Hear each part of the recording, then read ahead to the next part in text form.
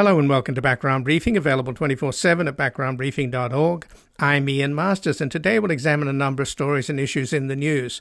We'll begin with the downing of a U.S. unmanned aircraft over the Black Sea by Russian fighters that dumped fuel on the Reaper drone before colliding with a propeller, which led to the drone operators crashing it into the sea.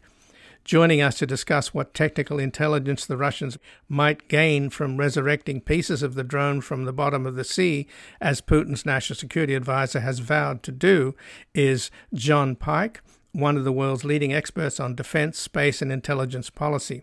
He is director of globalsecurity.org, which is focused on innovative approach to the emerging security challenges of the new millennium.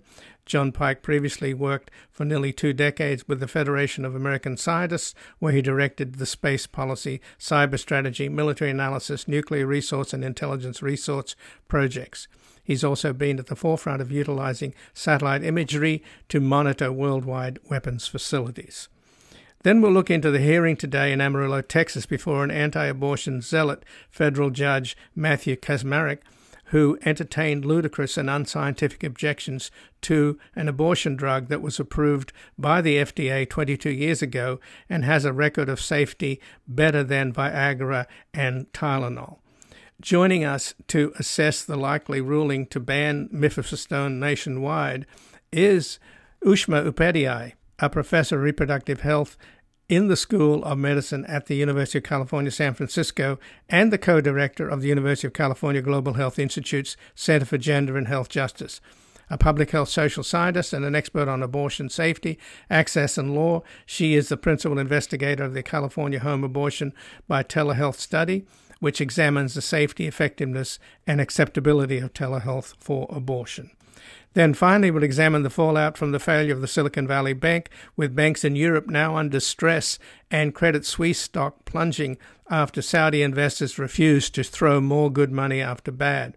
Joining us is Dennis Kelleher, the President and Chief Executive Officer of Better Markets, Inc., a Washington, D.C.-based nonprofit organization that promotes the public interest in the U.S. and global financial markets.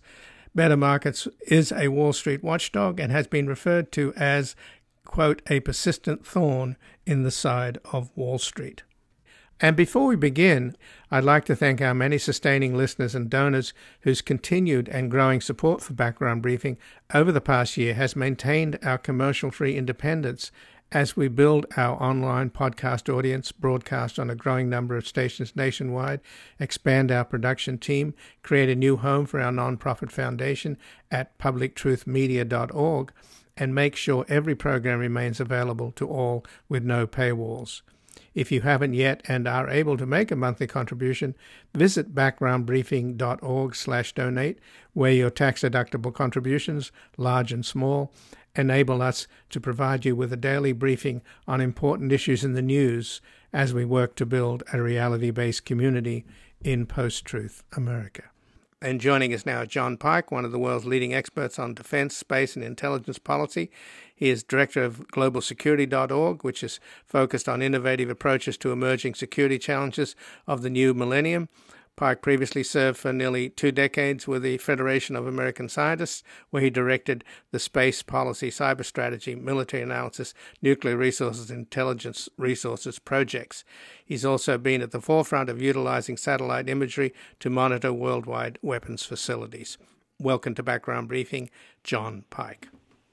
Boy, that fellow's been busy. So, are you getting even busier now that there's been a clash between the United States Air Force and the Russian Air Force, which in itself is evidently not a good thing, and an unusual thing. Normally, they manage to avoid bumping into each other, but this time it looked like the Russians had other ideas. And we're talking about a U.S. Reaper drone that was intercepted by 2 Russian fighter jets yesterday at 7 a.m. local time. The 2 Russian Su-27 fighter jets flew over the drone for about 30 to 40 minutes. One of them dumped fuel on a number of occasions in front of the drone, and then apparently came so close that it clipped one of the propellers, and then the drone then became unmanageable and unflyable. So the operators. I don't know whether they are somewhere in Las Vegas, I think, but in any case, something like that. Yeah, on the other side of the planet. Right, they just nosedived the drone into the Black Sea. So that's right. I guess the big question now, John, is what could the Russians recover? Well, there's a drone at the bottom of the Black Sea. The Russians have invested an enormous amount of effort into ocean engineering, recovering stuff off the bottom of the ocean. And they certainly have capabilities that would enable them to find and raise the wreckage of the drone. Whether those capabilities are currently in the Black Sea or whether they'd have to be brought in from elsewhere in Russia is a different question. But the Russians would be able to bring to bear salvage capabilities far more readily than the Americans would.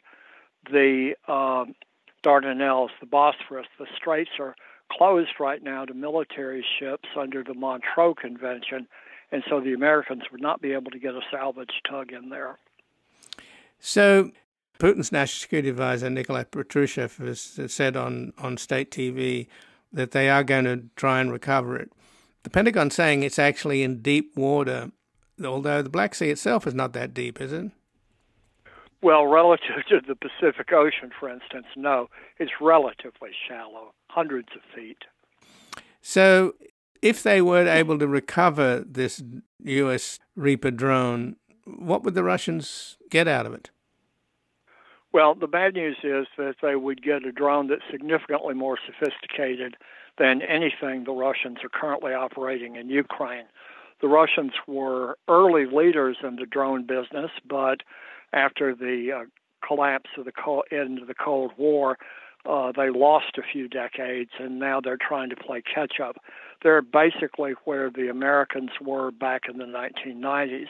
It's certainly a more advanced drone than anything the Russians have right now.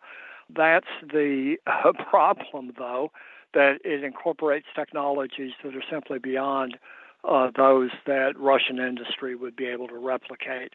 This is a problem that the Soviet Union had throughout the Cold War, that it was far easier for them to steal Western secrets than it was for them to do anything with it. The atomic bomb was probably the exception. When this drone crashes, and apparently would break up, I imagine, what can you retrieve from the electronics? I mean... Well, it's all down there, you know. I mean, the wings, the fuselage, the cameras, the guidance computers, the navigation, it's all down there. And presumably it's in a finite number of chunks.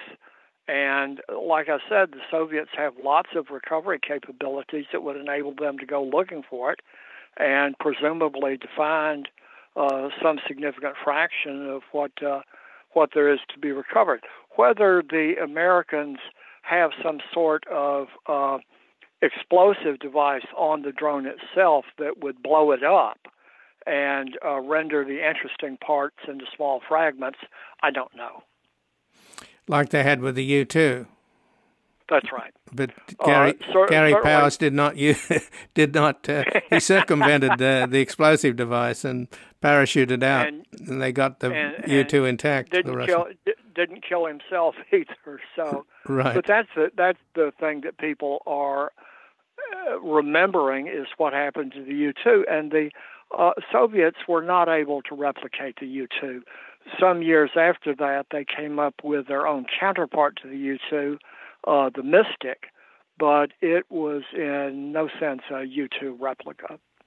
And the U-2s are still flying. The U-2s that took pictures of the so-called Chinese spy balloon recently. Well, perfection's hard to improve on, and the U-2s, even though the original ones, the old ones from the 1950s, even though those have been retired, more recent airframes, versions of the U-2 are still flying and still an important part of our intelligence collection capabilities. It's hard to improve on perfection. So just touching on the Reaper drone itself, according to the Defense Department's unclassified selected acquisition report, Reapers have flown for around 330,000 hours each year. Yes, that's right. That's right. And they're one expensive. One of the big advantages that we have, one of the big advantages that the United States has relative to everybody else on the planet is that our drones have an enormous amount of time in the air. Our drone operators have an enormous amount of time to practice and perfect their tactics, techniques, and procedures. And this gives the United States an advantage that other countries simply can't replicate. It's much easier to replicate the external appearance of a drone than it is to replicate the innards of the thing. And the innards are not that hard relative to the skill that the operators can only get by flying thousands of hours. That's something the Americans do and other countries don't. And the plane's endurance is about 27 hours, but its top speed is only 276 miles per hour. So the Russian jets would have had to slow down to dump fuel on it. And from the description that we're getting of what happened was one of the jets was approaching the drone from behind and didn't slow down, overtook the drone and hit the propeller at that point. It's not clear whether they intended to actually damage the drone by physical contact. It is clear that they intended to interfere with the drone because you had two aircraft out there. It was not simply one rogue pilot, and they were flying in tandem with the drone for the better part of half an hour and dumped fuel on it to interfere with it on more than one occasion. So this was not an accident. This was an intentional intervention. And the drones themselves cost, or at least the units of 4 aircraft cost $56.5 million, according to the Air Force. And the annual funding of the program has declined. It reached its peak of $800 million during the Obama administration. So the Air Force is not buying any more of them, right? They're buying larger and more sophisticated drones. And the overall fleet at the Pentagon right now is over 10,000 unmanned air vehicles. Most of them are dinky little drones that small Army units would use, but we've got some really monster drones that are also in the pipeline. And these are much more advanced than the one that the Russians just downed? The Reaper has been around for quite some time, for well over a decade, and significant progress has been made since then in terms of drones that would fly higher, further, lower visibility, and overall give the United States improved capability. So this is not the bleeding edge capability. And in 2019, a Reaper drone was shot down over Yemen by a surface-to-air missile. The United States blamed Iran for that. So this is not the first time the U.S. has lost a Reaper drone. No, it's not the first time we've lost a Reaper. It's far from the first time that we've lost other drones. Iran has shot down several other drones. In fact, they have paraded what they claim to be a replica of the monster of Kandahar, so-called a stealth drone. It may look like that American drone on the outside, but I can guarantee you it's not the same on the inside. So that was the one that went.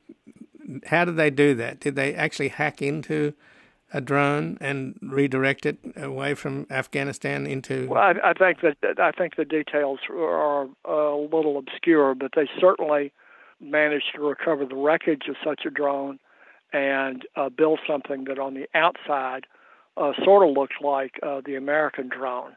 The problem is not making something look like it on the outside. The problem is making it stealthy and then knowing how to operate it, and that's something the Iranians aren't up to yet.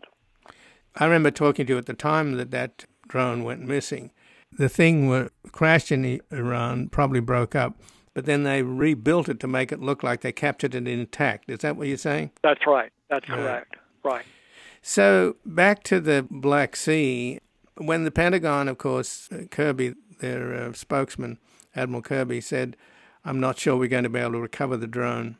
And I mentioned that, on the other hand, Petrushev, Putin's national security advisor, who many consider to be possibly his successor, has said that they've... And he's quite a piece of work, let me tell you, okay? Oh, I know. He's a uber hawk, yeah.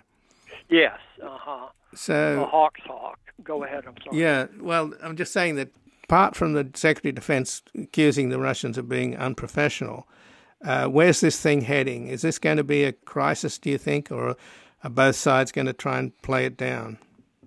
Well, I don't know. That's the interesting question, isn't it? The fact that it was two airplanes, the fighter planes from Russia, the fact that they were up there together with the drone for over half an hour, the fact that they dumped fuel on more than one occasion, all of that suggests that they were obeying orders from their immediate commander. And it's hard to imagine that some wing commander would be coming up with this on his own without direct orders from the Kremlin.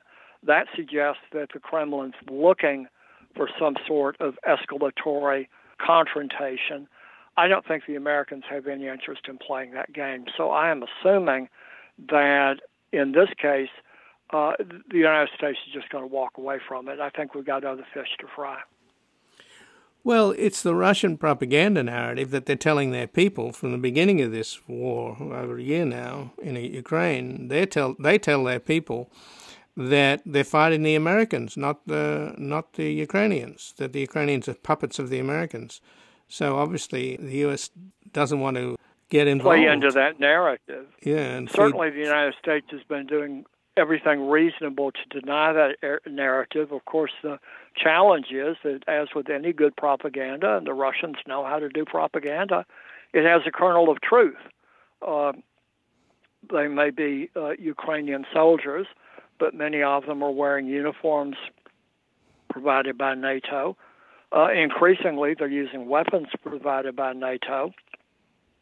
They're using weapons that NATO designed during the Cold War to fight Moscow's weapons, and that's exactly what they're doing. So when the Russians say that they're not just fighting Ukraine, that they're fighting the collective West, as they call it, they're not that far from the truth. And so when, for instance, Ron DeSantis says that this is just a local territorial dispute that's not our problem, I think he fails to understand what's at stake here. So would you say then, John Pike, that Putin's best play, since he's not doing well on the battlefield, his best play would be to influence the U.S. Congress with two Republican leading candidates, Trump and DeSantis, for the presidency, both wanting to cut aid to Ukraine? Is that Putin's best play? Well, certainly the play of trying to freeze the Europeans didn't work this year. Global warming had a silver lining in this case. And so I think that Putin's next play is to hold out on the battlefield pending our election next year in hopes that the Congress is more aligned to Russian interest, and particularly in hopes that they get somebody in the White House who basically wants to cut and run. So I know it's out of your far afield from what you do, John Pike, but just in closing... Oh, that doesn't stop me. Well, then I will ask your opinion. Go ahead, please. What motivates Tucker Carlson? Because it was Tucker Carlson's questionnaire to both Trump and DeSantis that led to DeSantis making this declaration that you just quoted, where he thinks it's just a local territorial dispute and the U.S. should have nothing to do with it. Tucker Carlson clearly has an important role here in helping Putin, and I don't, for the life of me, know why. Do you have any ideas? Sure. I mean, Putin, if you look at a lot of his speeches over the last couple of years, has postured himself as a leader of the traditional values political tendency. He's very much aligned with a lot of the right-wing forces in Russia, who are very much aligned with right-wing forces in other countries like Viktor Orban, and one wing of the Republicans here in the United States. And so Tucker, I think, is pandering to that part of the Republican base that DeSantis and Trump are also pandering to. I don't think it's a majority of Republican voters. I don't think it's a majority of Republican politicians. But it is a significant part of the Republican base, and all of these people are pandering to it, even though it's in Russia's national interest, not America's. Well, John Pike, I thank you for joining us. I appreciate it. I really appreciate it. Thank you. And again, I've been speaking with John Pike, one of the world's leading experts on defense, space, and intelligence policy. He's the director of globalsecurity.org, which is focused on innovative approaches to the emerging security challenges of the new millennium. He previously worked for nearly 2 decades with the Federation of American Scientists, where he directed the space policy, cyber strategy, military analysis, nuclear resource, and intelligence resource projects. And he's also been at the forefront of utilizing satellite imagery to monitor worldwide weapons facilities.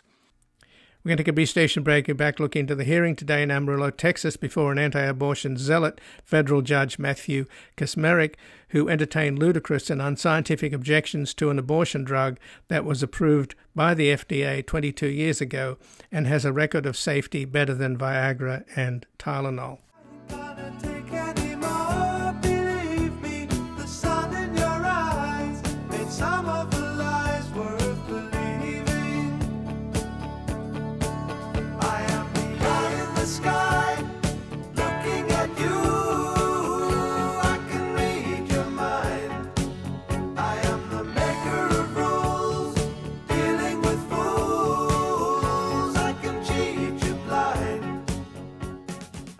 Welcome back. I'm Ian Masters, and this is Background Briefing, available 24/7 at backgroundbriefing.org. And joining us now is Dr. Ushma Upadhyay, who is a professor of reproductive health in the School of Medicine at the University of California, San Francisco, and the co-director of the University of California Global Health Initiative's Center for Gender and Health Justice. A public health social scientist, an expert on abortion safety, access to law. She is the principal investigator of the California Home Abortion Telehealth Study, which examines the safety, effectiveness, and acceptability of telehealth for abortion. Welcome to Background Briefing, Dr. Ushma Upadhyay. Thank you. Thanks for having me. Well, thanks for joining us. And a federal judge in Amarillo, Texas today, who is known for his extreme and somewhat zealous attitudes to abortion, and who's been basically sought out by an anti-abortion group that's sort of settled in Amarillo to get standing in the court, and it's known as court shopping, and they're expecting him to ban one of the abortion drugs, mifepristone, nationwide. And from what we saw of the court hearing today, which was largely secret and was only posted at the last minute, but nevertheless, a representative from the drug company and from the Biden administration were able to argue against the Texas-based group called Alliance for Hippocratic Medicine, who brought the suit against mifepristone, which was approved by the FDA 22 years ago. 23. So this is an extraordinary situation. If it rules the way people fear, this judge will rule based upon his own personal and religious beliefs. It could basically undermine the FDA's ability to regulate drugs. Is that how you see it? Yes, I think the number one most important thing to know is that this case is completely baseless. It's not based in any evidence. This medication has been studied for decades, and it has a safety rating of well over 99%. And so, over 5 million women in the U.S. have used it over the past 23 years since it was approved in the year 2000. So, it's quite frightening that this group could bring a lawsuit in a cherry-picked jurisdiction and expect that they might be able to overturn a decision that has such a long-standing, has been in place for 23 years. Well, what was alarming was that Judge Kacsmaryk seemed to entertain the arguments coming from the Alliance for Hippocratic Medicine plaintiffs that were ludicrous and unscientific. And the idea that you have to ban this drug because it's not safe and it wasn't properly tested. Normally, drugs are tested for about 18 months by the FDA. In this case, mifepristone was tested for 54 months. And its record after 22 years, record is equal to Viagra and Tylenol. Mm-hmm. If not better. If not safer than those. That's right. So what's happening here? Is this just, are we casualties of post-truth America and the power and influence of far-right politics, which have infected our courts and particularly the Supreme Court, and not to mention the Fifth Circuit in Texas? I think they're feeling emboldened. They're emboldened by a current Supreme Court who favors anti-abortion beliefs. What's also important to know about this medication is that it is a first-line treatment for miscarriage. So whether people live in a state that has banned abortion or not, there's going to be a continued need for this medication, mifepristone, to treat miscarriage or pregnancy loss. It helps people help people experiencing miscarriage expel the contents of the uterus more efficiently. And if it's banned, then what's left is the second drug, which is effective but not as effective. And the idea is to take mifepristone first and then the second drug after that. So if you're left doing the second drug only, it makes the process more difficult and more painful, doesn't it? Sure. So the first medication, mifepristone, actually stops the pregnancy from growing and also begins the process of separating the uterine lining from the wall. So it begins the process. And then the second medication, misoprostol, helps the uterus contract and empty. And so the second medication is the one that really induces the bleeding during an abortion. And so, yes, you could, patients can safely take just the second medication. The downsides is that it is slightly less effective, meaning, the Miffy plus misoprostol regimen has about a 97% effectiveness rate, which means about 3% will have to have another procedure to complete the abortion. With misoprostol alone, that rate is about 93%. So that means more people will have to go get subsequent care to complete the abortion. And the other thing is that it leads to higher rates of side effects and more prolonged bleeding. And so that is going to be really difficult for people, especially those who live in states that have banned abortion and who are traveling many hours to obtain care. Well, there was a hint from this anti-abortion judge who was literally chosen because of his ideology by the plaintiffs. He sort of indicated that there may be a compromise position where he wouldn't ban the drug outright, but he would make it more difficult to get the drug. You'd have to have in-person, consultations to get the drug. It couldn't be mailed, as is the case now.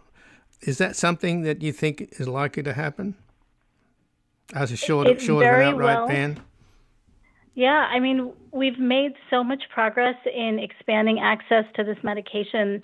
Our research shows that telehealth for abortion, where you have a consultation with a clinician through telehealth, and then you receive the medications by mail, it is extremely effective, and it really has reduced the amount of time people are required to travel to get an abortion because, as you know, clinics are so far and few between, abortion clinics, places where people can get these medications. So it would be truly devastating if there was any type of decision to withdraw any of the approvals to allow expanded access to this medication.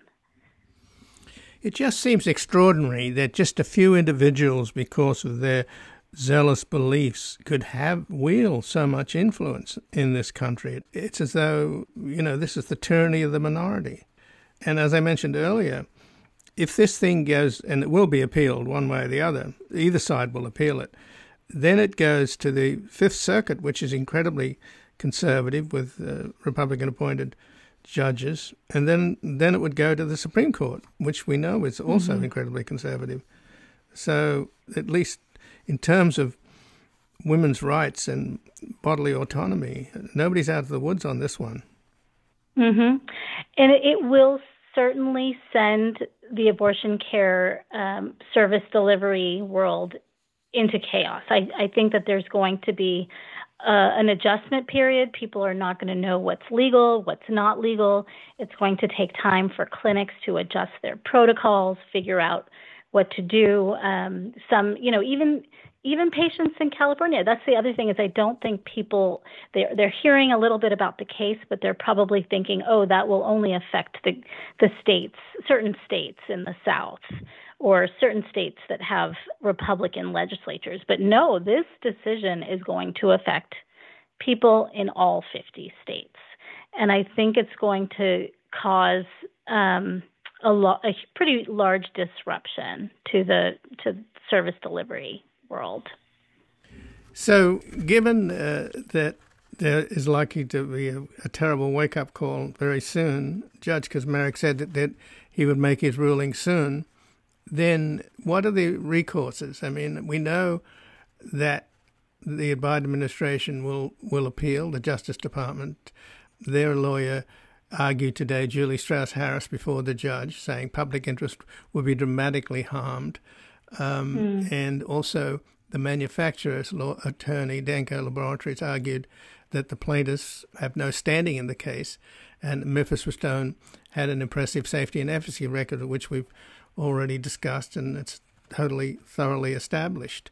So as somebody whose professional practice is going to be directly impacted by this, what are you holding out hope for?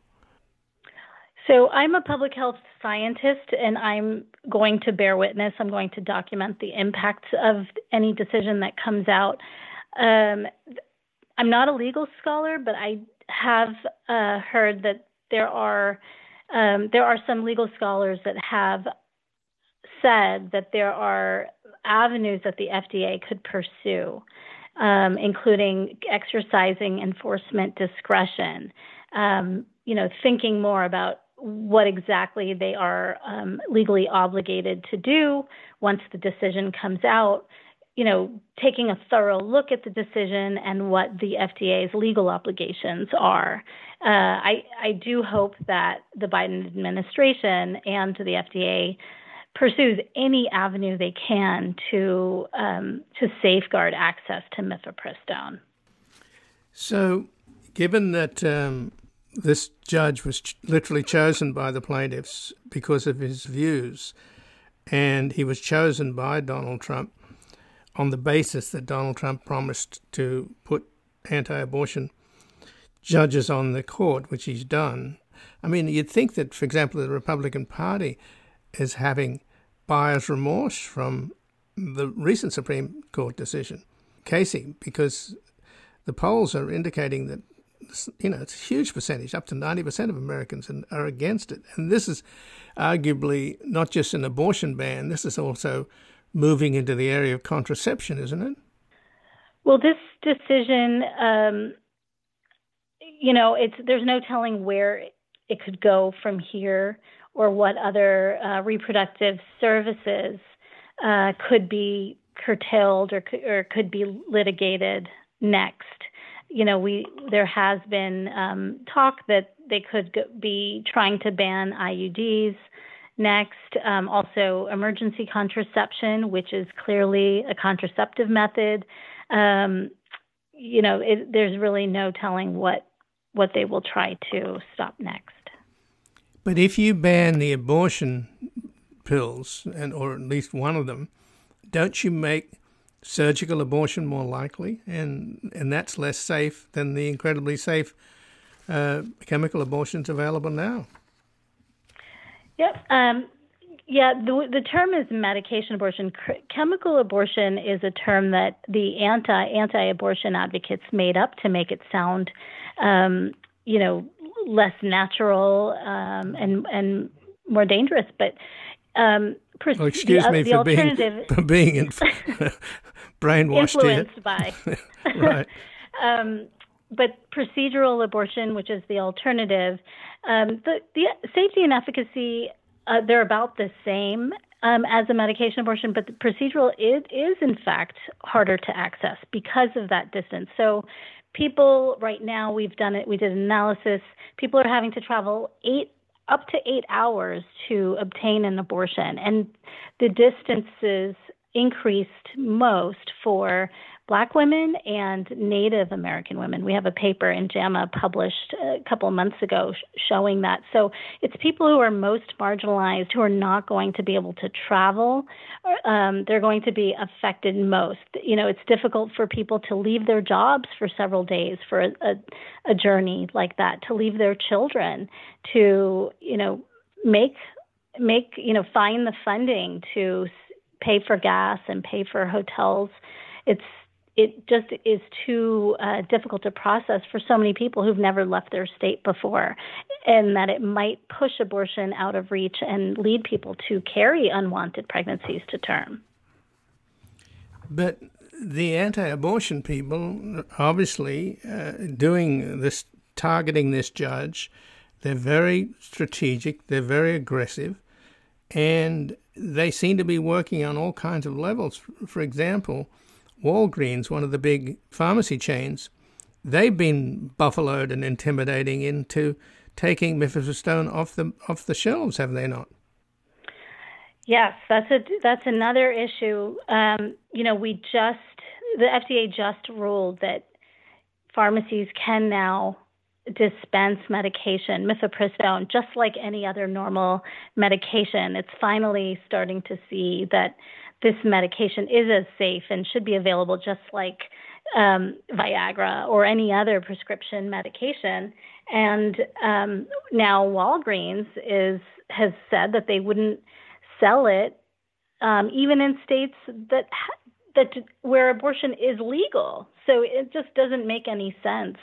They said 20 states they're not going to sell it in, while only about 14 states have banned abortion. So it's unclear how they're going to decide what states they'll sell it in and what states they won't. And then I just wanted to return back to the point that this is a first-line treatment for miscarriage. And so by saying that they're not going to sell it even in states that ban abortion, they're preventing people from having access to these medications in states for people who are having a miscarriage or pregnancy loss. And so it just doesn't make any medical sense. And for a company to value politics, for a pharmaceutical company to value politics over people's health is a mistake. But it's not just politics, Ushma. It's minority politics. Again, it's the tyranny of the minority. Mm. They're being buffaloed by a zealous minority at the expense of the majority. And I don't know whether you could say the majority is passive. I don't know. I mean, you're a doctor. If you have a patient who has a miscarriage, and if you can't give them that drug, what do you do? Yeah, it's quite upsetting for doctors to not be able to provide the care that they were trained to give, the best care that they are able to give. Their hands are completely tied. And, we're also seeing this in hospitals where people need, in states where abortion is banned, people need life-saving abortions, and they're not getting them. And doctors are having to make a decision between, following federal law, which requires providers to give life-saving care, and state law, and the state is the one that governs their license. And so we're seeing that so many patients are not being given the treatment they need, that the law would allow them under the exceptions. And they're just forced to travel in a state of illness, having to travel hundreds of miles. Well, I thank you for joining us. It's a very depressing day. The worst hasn't happened, but I don't think we can hold our breath and expect some miracle here from this zealous anti-abortion judge doing the right thing for patients and the majority of Americans, as opposed to imposing his own personal religious beliefs on the nation. But that's where we are, and I thank you for joining us. Yeah, thank you for covering this important topic. And again, I've been speaking with Ushma Upadhyay, who is the professor of reproductive health in the School of Medicine at the University of California, San Francisco, and the co-director of the University of California Global Health Institute's Center for Gender and Health Justice, a public health social scientist and an expert on abortion safety, access, and law. She is the principal investigator of the California Home Abortion by Telehealth Study, which examines the safety, effectiveness, and acceptability of telehealth for abortion. We're going to take a brief station break and back, examining the fallout from the failure of the Silicon Valley Bank, with banks in Europe now under stress and Credit Suisse stock plunging after Saudi investors refused to throw more good money after bad. It has always been around. It will always have a niche. But they'll make it a privilege, not a right, accessible only to the rich. Hey, pro-lifers need to dig themselves, because life don't stop after birth. And for a child born to the unprepared, it might even just get worse. The situation would surely change if they were to find themselves in it. Supporters of the H-bomb and firebombing clinics. Welcome back. I'm Ian Masters, and this is Background Briefing, available 24/7 at backgroundbriefing.org. And joining us now is Dennis Kelleher, who is the President and Chief Executive Officer of Better Markets, Inc., a Washington, D.C.-based nonprofit organization that promotes the public interest in the U.S. and global financial markets. Better Markets is a Wall Street watchdog and has been referred to as, quote, a persistent thorn in the side of Wall Street. Welcome to Background Briefing, Dennis Kelleher. Hi, Ian. Thanks for having me. Well, thanks for joining us, Dennis. And in terms of whether or not there's a contagion following the collapse of the Silicon Valley Bank, one of the sort of big names on Wall Street, Larry Fink, the head of BlackRock, said that the SVB collapse may be the start of a slow-rolling crisis. Do you see it that way? Well, it's completely unclear at this point. It should be remembered that today actually is the 15th anniversary of the collapse of the Bear Stearns Investment Bank in 2008. That happened on March 15th of 2008, and everybody thought that the rescue that was engineered for that particular bank, it basically collapsed and was sold for next to nothing to J.P. Morgan Chase, with the U.S. taxpayers on the hook for about $30 billion. But when that was done in March of 2008, people thought that the crisis was stemmed and that things were going to stabilize. And, of course, we now know that during the summer things got worse, and by September 15th of 2008, Lehman crashed, and we had the worst financial crash since 1929. So I think people should be standing watch and not being overly optimistic about handling what is happening or not happening. We have a seriously fragile financial system at the moment, both in the United States and around the globe. And the crash and collapse of Silicon Valley Bank was an illustration of that. The failure of Signature Bank was a sign of that. The current concerns about Credit Suisse, globally systemically significant bank in Switzerland, is right now attempting to be addressed by the Swiss authorities. So we'll just have to see how this plays out. But I think people need to be realistic that this is not a one or a two bank issue. This is a banking system financial issue. And it is because we had just got through 4+ years of deregulation of the financial industry under the Trump administration. And they didn't just deregulate two banks. They deregulated the financial industry. And when you deregulate the financial industry, they increase their risky activities, which increases their bonuses, which increases their profits, which makes them happy, but it endangers the financial system and, frankly, all Americans. Well, a lot of Democratic senators, of course, voted in 2018 for the Trump administration's rollback on regional banks having stress tests and having to have more capital on the books. and they reduced that liability or that requirement. You know, Sinema, Manchin, Tim Kaine, who was the vice president running mate for Hillary Clinton, Warner. Well, that's true. There was a law in 2018 passed on a bipartisan basis that loosened the regulations on the banks, but it has to be understood that that was just one part of the overall deregulation juggernaut of the Trump administration. And while that was an important part, not just because of its specific provisions, but also because it sent the wrong message. And the message was banks like Silicon Valley Bank that were under $250 billion couldn't be systemic. They weren't systemic. Well, Better Markets was there at the time opposing that. We demonstrated with facts, evidence, and data that those size financial institutions, in fact, are a systemic risk. But nonetheless, Congress passed that and loosened some regulations. And then the Federal Reserve, under Chairman Powell and Vice Chairman Quarles, Trump's two key appointees to the Federal Reserve, took that law and enacted rules that deregulated the financial industry even more. But those rules were only one of more than 20 rules that were passed by the Federal Reserve deregulating the banks. And they didn't just deregulate them, they also weakened the supervision of the banks. The Federal Reserve has two big jobs, actually more than two, but the two that are relevant here is the regulation of the banks and the supervision of the banks. And on the supervision of the banks, the banking regulators have thousands of employees who often don't go to work at regulatory agencies. They literally go to the banks and examine the bank's operations. And their job is to make sure that the banks are operating in a safe and sound manner and are not a threat to financial stability. That's the duty of the Federal Reserve supervisors. And they were supposed to be doing that at Silicon Valley Bank.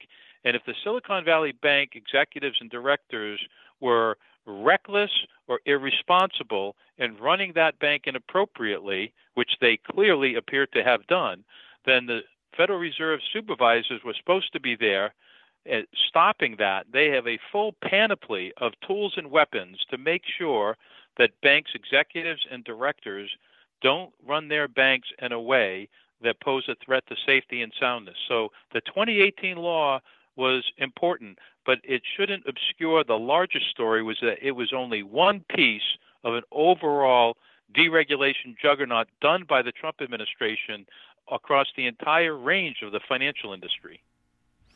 But Dennis, my understanding is that the fallout from the Silicon Valley Bank's failure is also resonating in Europe, and the European banking sector is apparently a little unstable and somewhat threatened. And you mentioned Credit Suisse, the possibility it could collapse. The Saudi investors basically said, no, we're not going to throw any more good money after bad. So that's a bad sign. Nouriel Roubini, of course, famous for predicting the 2008 crash, said that if Credit Suisse were to collapse, it would result in a Lehman Brothers moment. Would you agree with that? I think it depends upon how that happens. It's part of the problem with European banks is they are often referred to as national champions, which is to say there are countries that are overly invested, not in the technical sense of investing, but in the psychological and nationalistic sense, overly invested in having big banks. And Switzerland has two very big banks. Frankly, they're so big that the entire country probably couldn't bail them out. And similarly, Germany has the national champion of Deutsche Bank. France has theirs, and the UK has theirs. And the problem when you have banks that you think are important to your entire country, they're by definition too big to fail. And that means too often that when they engage in high risk and irresponsible behavior, they are not properly regulated because they get special treatment from their governments. And so when they get into trouble, the implications ripple throughout not just Europe, but the globe. And so the Swiss authorities have already said that they're going to provide whatever liquidity is necessary.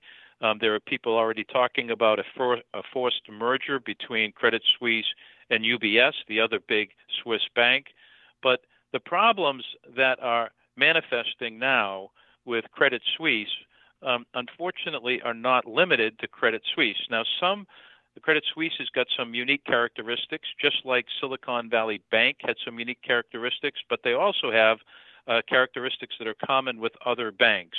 And one of the problems that many of these banks are having is the increases in interest rates by central banks, the Fed in the United States and the ECB in Europe, is that it's causing the repricing of assets across the entire yield spectrum, whether they're treasuries that are 2-year treasuries or they go all the way out to 30-year mortgages or junk bonds. Every asset, financial asset that these banks have in their portfolios and that they trade and engage in a variety of activities, all of those assets are being repriced because interest rates are going up. After many years of interest rates being almost zero, the Fed in the United States has raised interest rates 4.5% in about 6 months.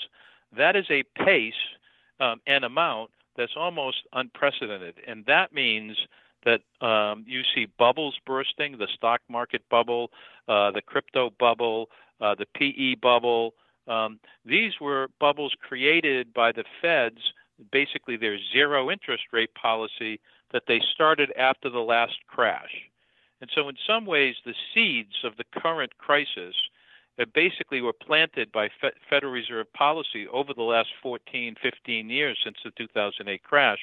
And you see all these financial assets are getting repriced to more accurately reflect the risk of those assets.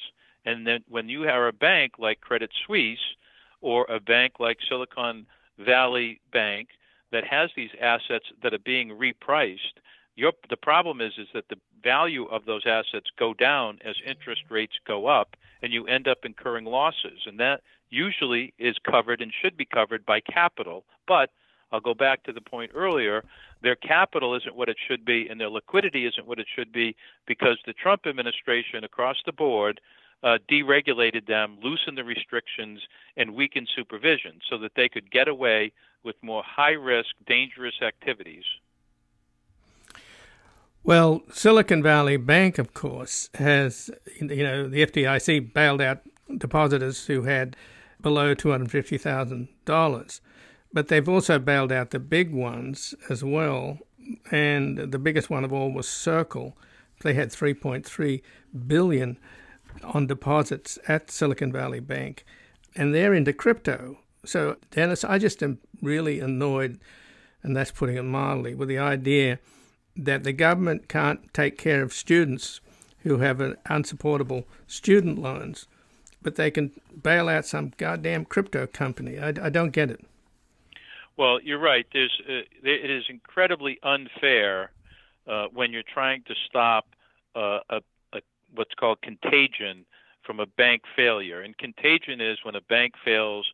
If it fails in a disorderly fashion, like Silicon Valley Bank, it could precipitate a bunch of other banks from failing and inflicting widespread damage on the financial system and the economy. And so, unfortunately, when you're in the middle of a crisis, you sometimes have to take action where incredibly undesirable people benefit. And that happened very broadly in 2008, where basically Wall Street and all the bankers who actually caused the crash ended up getting bailed out under the rationale that that was distasteful, but it wasn't as bad as the Second Great Depression. Now, we could argue about that, but what nobody can argue about is in 2008, those bailouts were done with virtually no terms and conditions, and there was absolutely no accountability for the many bankers and others who actually caused the crash, who engaged in mismanagement, reckless conduct, often illegal and sometimes criminal conduct. They all got the money, they all got bailed out, and they all got away, and Main Street paid the bill. And this time, the Biden administration is trying to tailor and narrow the programs to prevent contagion, and the president himself, as he said earlier this week, is going to demand accountability. And I think that is got to be priority 1 through 3, is that, okay, as I've said for many years, it's one thing if you have to save the banks, but damn it, don't save every damn banker.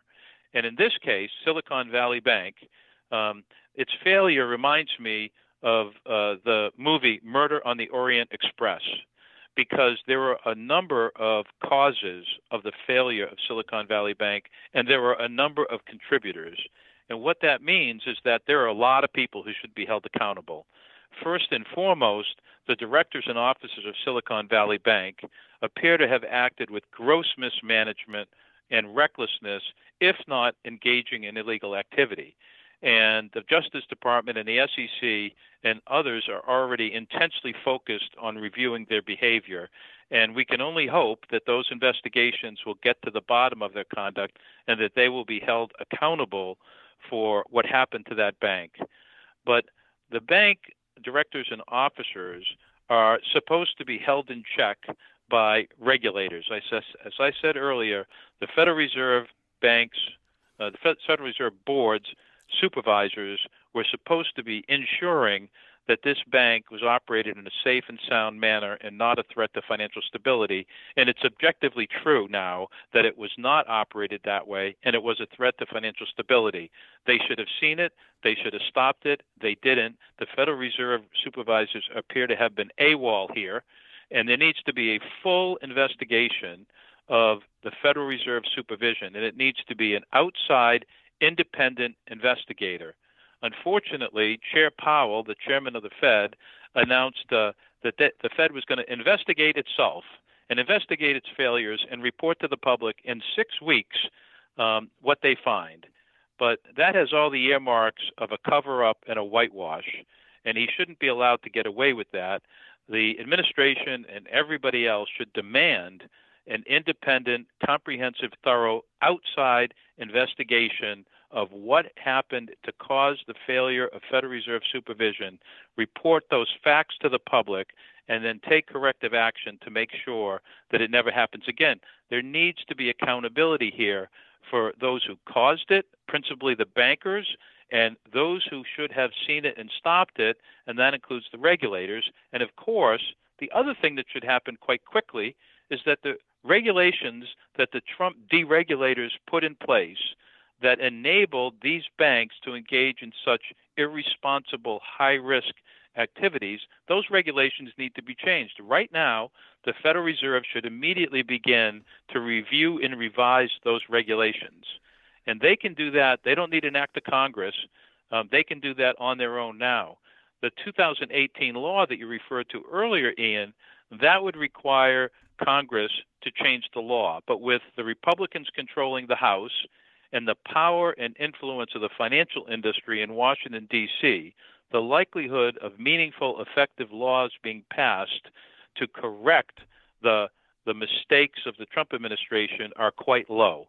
And so we can't wait for Congress to get smart and act quickly. That's not going to happen. But the regulators, the Biden regulators, now have to go back, review and revise the regulations that unleash these banks and put them in a position where they can endanger our financial system and our economy.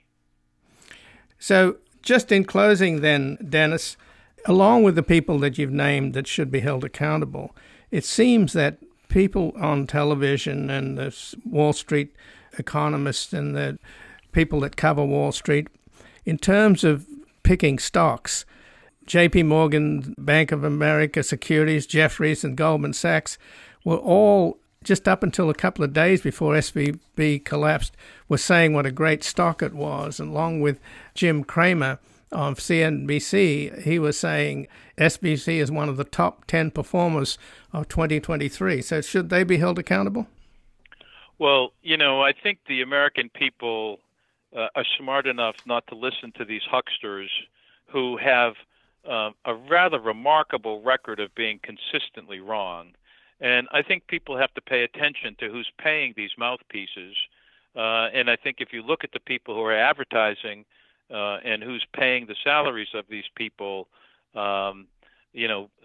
people ought to really question the value of what they have to say. There's pretty poor accountability in the what I'll call the opinion business, be it on TV or be it at financial firms touting stocks. We've learned repeatedly over the last several decades that most recommendations are incredibly unreliable and usually line up with whoever the mouthpiece's paymaster is. And I think people have to take caveat emptor and protect themselves by not listening to those people.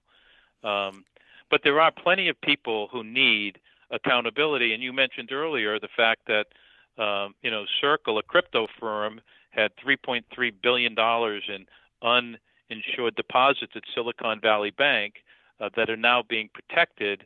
And there should be an investigation of these gigantic companies that put outsized uninsured deposits into this one bank in a way that would appear that they didn't do their due diligence. There are some of those who had money there that were fiduciaries. It's hard to see how somebody could have satisfied their fiduciary duties by putting large amounts of uninsured cash into a bank that was being operated in a flagrantly irresponsible way. And I should say that what happened at Silicon Valley Bank was not a secret. It was the risks they were taking and the vulnerabilities and the fragile nature of that bank were well known. On November 11th of 2022, on the front page of the Wall Street Journal, the vulnerabilities and risks at the Silicon Valley Bank were detailed, and short sellers have been circling the bank for some time, and they too have been identifying the vulnerabilities. And it's been reported that Moody's rating agency was going to downgrade Silicon Valley Bank, and that means the rating agencies knew. So the media is reporting on it. Short sellers are circling. The rating agencies know it. That means this is easily knowable information. And anybody who didn't act consistent with that should have their conduct scrutinized, evaluated, and there should be accountability. Well, Dennis, I thank you so much for joining us here today. I really appreciate it. Thank you. Nice to talk to you. Likewise. And again, I've been speaking with Dennis Kelleher, who is the President and Chief Executive Officer of Better Markets, Inc., a Washington, D.C.-based nonprofit organization that promotes the public interest in the U.S. and global financial markets. Better Markets is a Wall Street watchdog and has been referred to as, quote, a persistent thorn in the side of Wall Street. This has been Background Briefing. I'm Ian Masters. I'd like to thank producer Graham Fitzgibbon and assistant producer Asher Price. If you missed any of today's program and would like to explore our vast archives, you can find us at backgroundbriefing.org, where we include extended interviews searchable by topic and have made it easy for you to sign up for daily email updates that provide links to resources, articles, and books discussed on the program.